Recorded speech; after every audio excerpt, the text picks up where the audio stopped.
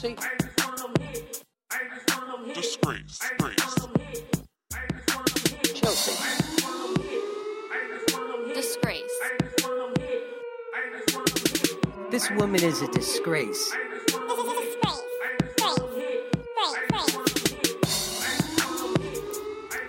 Hello and welcome to Chelsea Disgrace Podcast. I hope everyone had a wonderful Easter this past weekend.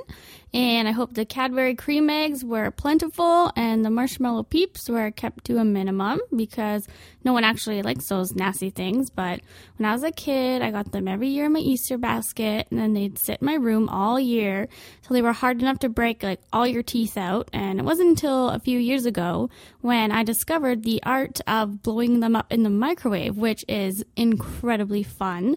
I also hope that all of you had a very bountiful Easter feast, free of diarrhea or food poisoning or awkward conversation, which is how most of my family holiday dinners go.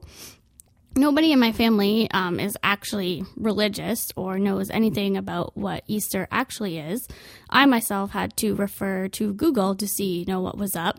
I mean, I know it had something to do with Jesus and what I'm sure was many of his triumphs, because that fucker just doesn't quit. I mean, he's always up to something adventurous with like a holy-esque vibe to it. So upon my Google search, I learned that Easter is celebrating the resurrection of Jesus.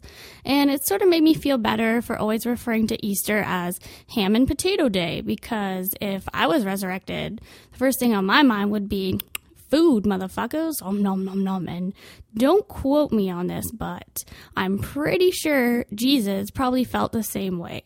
My resurrection would probably sound like something like this, like,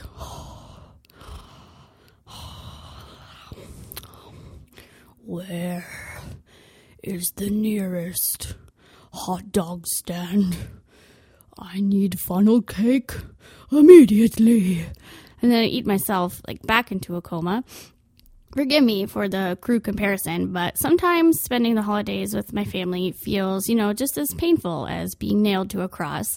I mean, I'm the only single one in the family, aside from my widowed Nana, who is completely badass. Like, she can drink any college guy under the table, is balling like a gangster, and I'm pretty sure she's immortal. So that means I'm stuck at the singles/children's table. And since there are no children in my family, and seeing as my Nana has seniority, guaranteeing her a spot at the head table, it's basically just me sitting at a 25-year-old metal folding table, hoping the legs don't give out during the meal. So back to my main man Jesus for a sec. You know how everyone has that shitty friend who never wants to hang out, never calls, never messages you, never asks how your day was, but when you were moving, they weren't around to help. But when you throw your super sick annual pool party / barbecue bash, they seem to always show up with a loud, obnoxious asshole attitude, first in line for a hot dog, cannonballs in the pool, acting like it hasn't been a year since they've seen you last. Well, in my eyes, in the eyes of Jesus, my family is that shitty, obnoxious friend. As if we didn't take enough advantage of Juicy J already by getting a paid day off work and stuffing our faces with pig, turkey, and other animal carcasses. We always pray on Christmas and Easter. Every other night, praying optional, no pants, no prayers, no problem kind of policy. All the food we stuff our fat faces with all year is just rub-a-dub-dub, make room for this grub. But no, on Christmas and Easter, it's hey, Jesus, thanks, man, for this food, eh? You really didn't have to provide us with this bounty on your birthday / resurrection, dude. But wow, yeah, thanks. We really appreciate it. We always have the same really shitty prayer every holiday too. It's a really crappy song I learned from grade school. It's from my grade 1 cracked out teacher. Thank you, God, for the food we eat. Thank you, God, for the world so sweet. Thank you, God, for the birds that sing. Thank you, God, for everything. And I just know it's when a Taylor Swift song comes on in the car for the 8th time during your 10-minute drive, and you have to change it before you kill yourself by driving full speed into the front window of a building, God is probably are you fucking kidding me again? This shitty fucking prayer again, guys? Now it's going to be stuck in my head all day. I'm going to be humming it all day at work up at the pearly gates. Probably going to lose focus and let in a few sinners, maybe a handful of murderers or Bill Cosby or something. Our half-hearted attempt at praying isn't even the worst part either. The worst part of the dinner is the conversation. When everybody talks about what's new and exciting in their lives, which for my cousins, my aunts, and my uncles is a story about, being pregnant or the cool vacation they just went on or how things are going with the boyfriend. And I'm over at the singles table, which, like I said, is just as unstable as my life. And I'm like, yeah, work is good. Like, I saw this dog in the drive-thru the other day, gave him an old bagel. He licked my hand. It was a good day. And, I would talk about something cool like this podcast or my quest to become a stand-up comedian, but my family thinks my humor is disgusting, offensive, and inappropriate, which it totally is. So I try to stay as quiet as I can during family functions. I wouldn't want to make a splash and, moisten anybody's dry sense of humor or anything. But I distinctly remember one holiday dinner over at my uncle's house. A few of the regulars couldn't make it. So do you know what that meant? Yes, there was room for me at, drumroll please, the adult table, bitches. And although I was only there due to forfeiting, the fact was I had made it there. And if I can make it there, I can make it anywhere, 'cause it's head table, head table. I'd like to thank all the little tables. I'll never forget where I came from. It seems like yesterday I was at a table that requires me to get a tetanus shot after sitting at it. Now I'm here at the adult table with chairs that don't need to be folded in half and stuffed in the garage after use. A table with edges that don't slice your elbows when reaching for the gravy. A table with people talking about things. This is truly an honor. However, I was unfortunately the topic of conversation at this particular dinner. It wasn't a nice conversation about, how my job is or my hobbies or anything. It was about my family questioning my sexuality. When I was asked why I was single and I couldn't really provide a concrete answer, my family decided that I was probably a lesbian. So they figured, well, Chelsea always goes for those gay guys. She doesn't currently date any men. She farts a lot. She eats a lot. She wears plaid a lot. There is literally no other possible solution except for she's a big old lesbian. Definitely can't be because she's independent or likes to fill her time with things like learning or reading. She's obviously gay. And I sort of just sat there while they went over the evidence in the case of me being gay. And I could not give less of a fuck if my family thinks I'm gay. I'm not gay, but I know what could sort of sway my decision.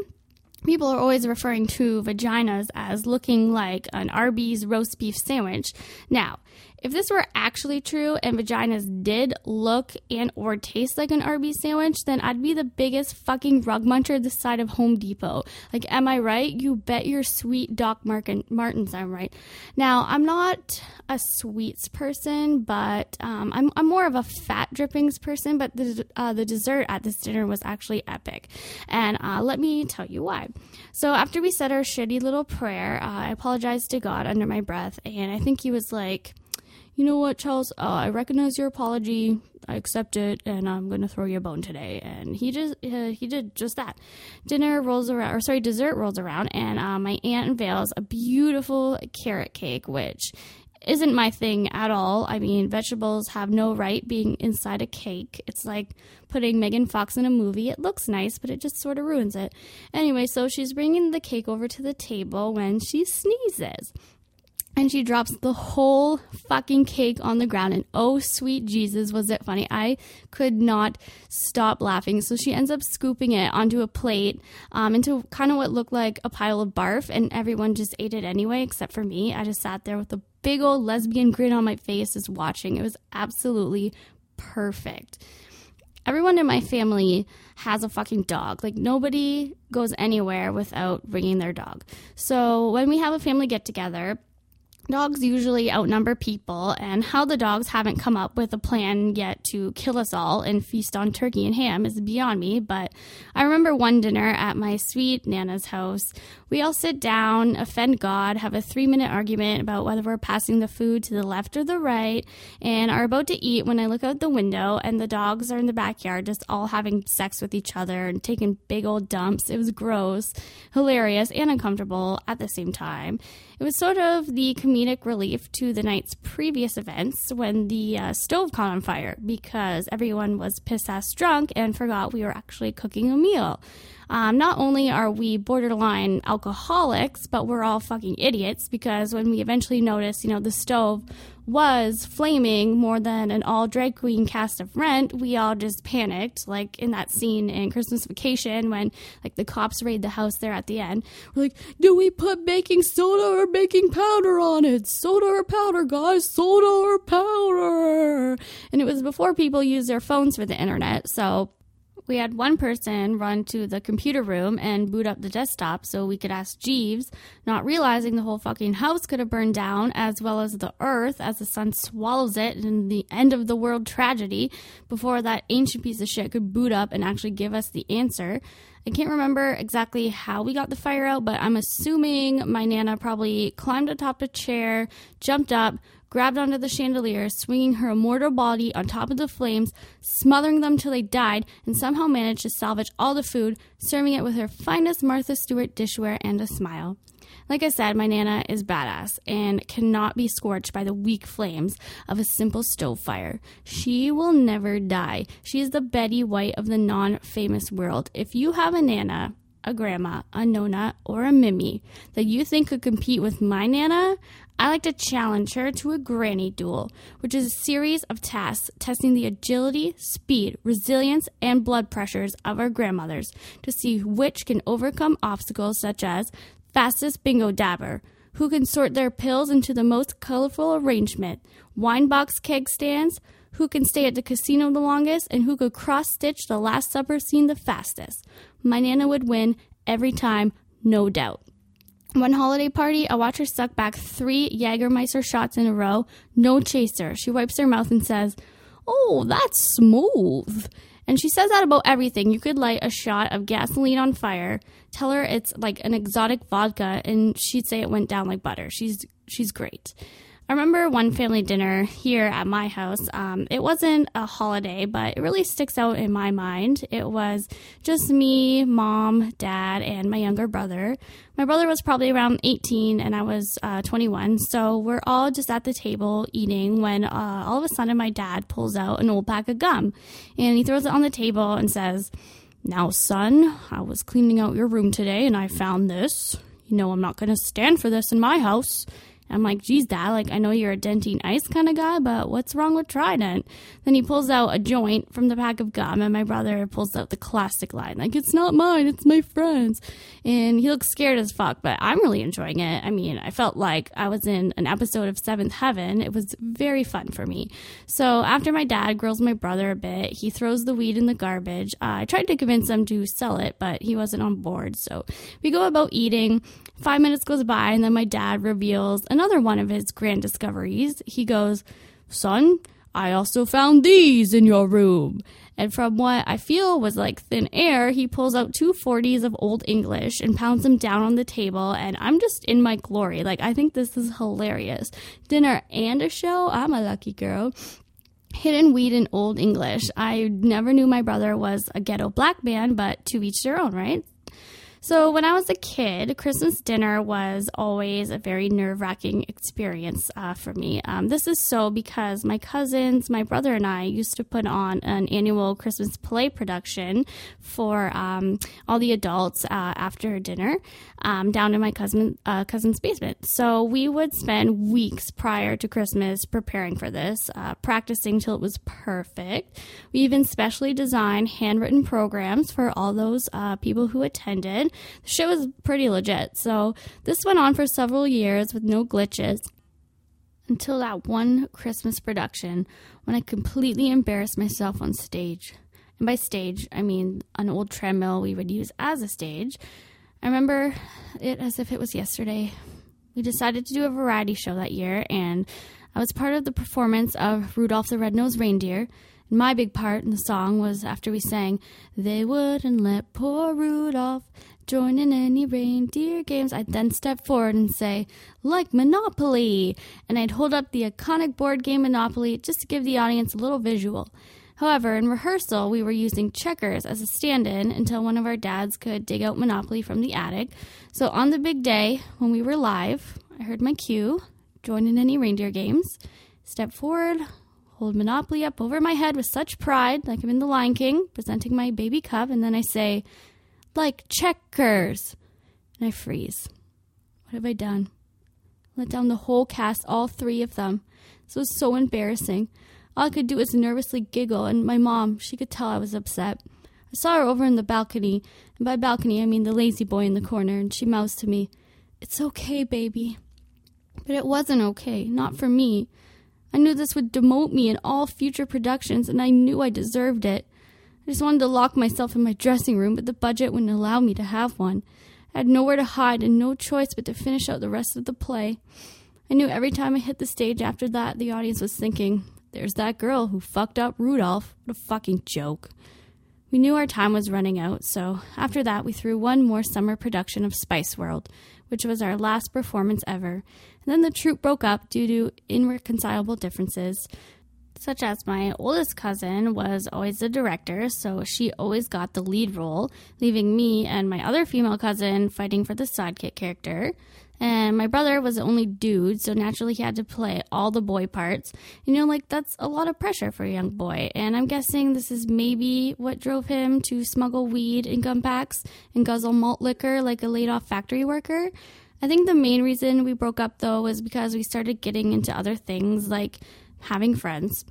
However, as oblivious and as weird as my family could be, I had to work this Easter and couldn't attend my family dinner, and I actually kind of missed it. I mean, I could never get enough of overhearing my family trying to comfort my mom by saying, "Don't worry, sweetie, your son will have grandchildren one day. Chelsea, she'll never be married, but I know Brett," that's my brother, "will settle down and have a beautiful family, and you can help raise them." It's like, I'm in the next room. I can fucking hear you. It makes me want to walk into the middle of the room and say, "I find your lack of faith in me finding a husband disturbing." But my family isn't cool enough to get that reference, and I'm guessing it would only make them feel more awkward and just validate their prediction of me dying alone. Sort of a depressing note to leave on, but as always, I'm here to make you feel better about yourself, one Chelsea Grace problem at a time. Thank you for listening. Take care, and don't forget to email me naked pictures of yourself at chelseadisgrace@gmail.com and follow me on Instagram at chelseadisgrace. Bye!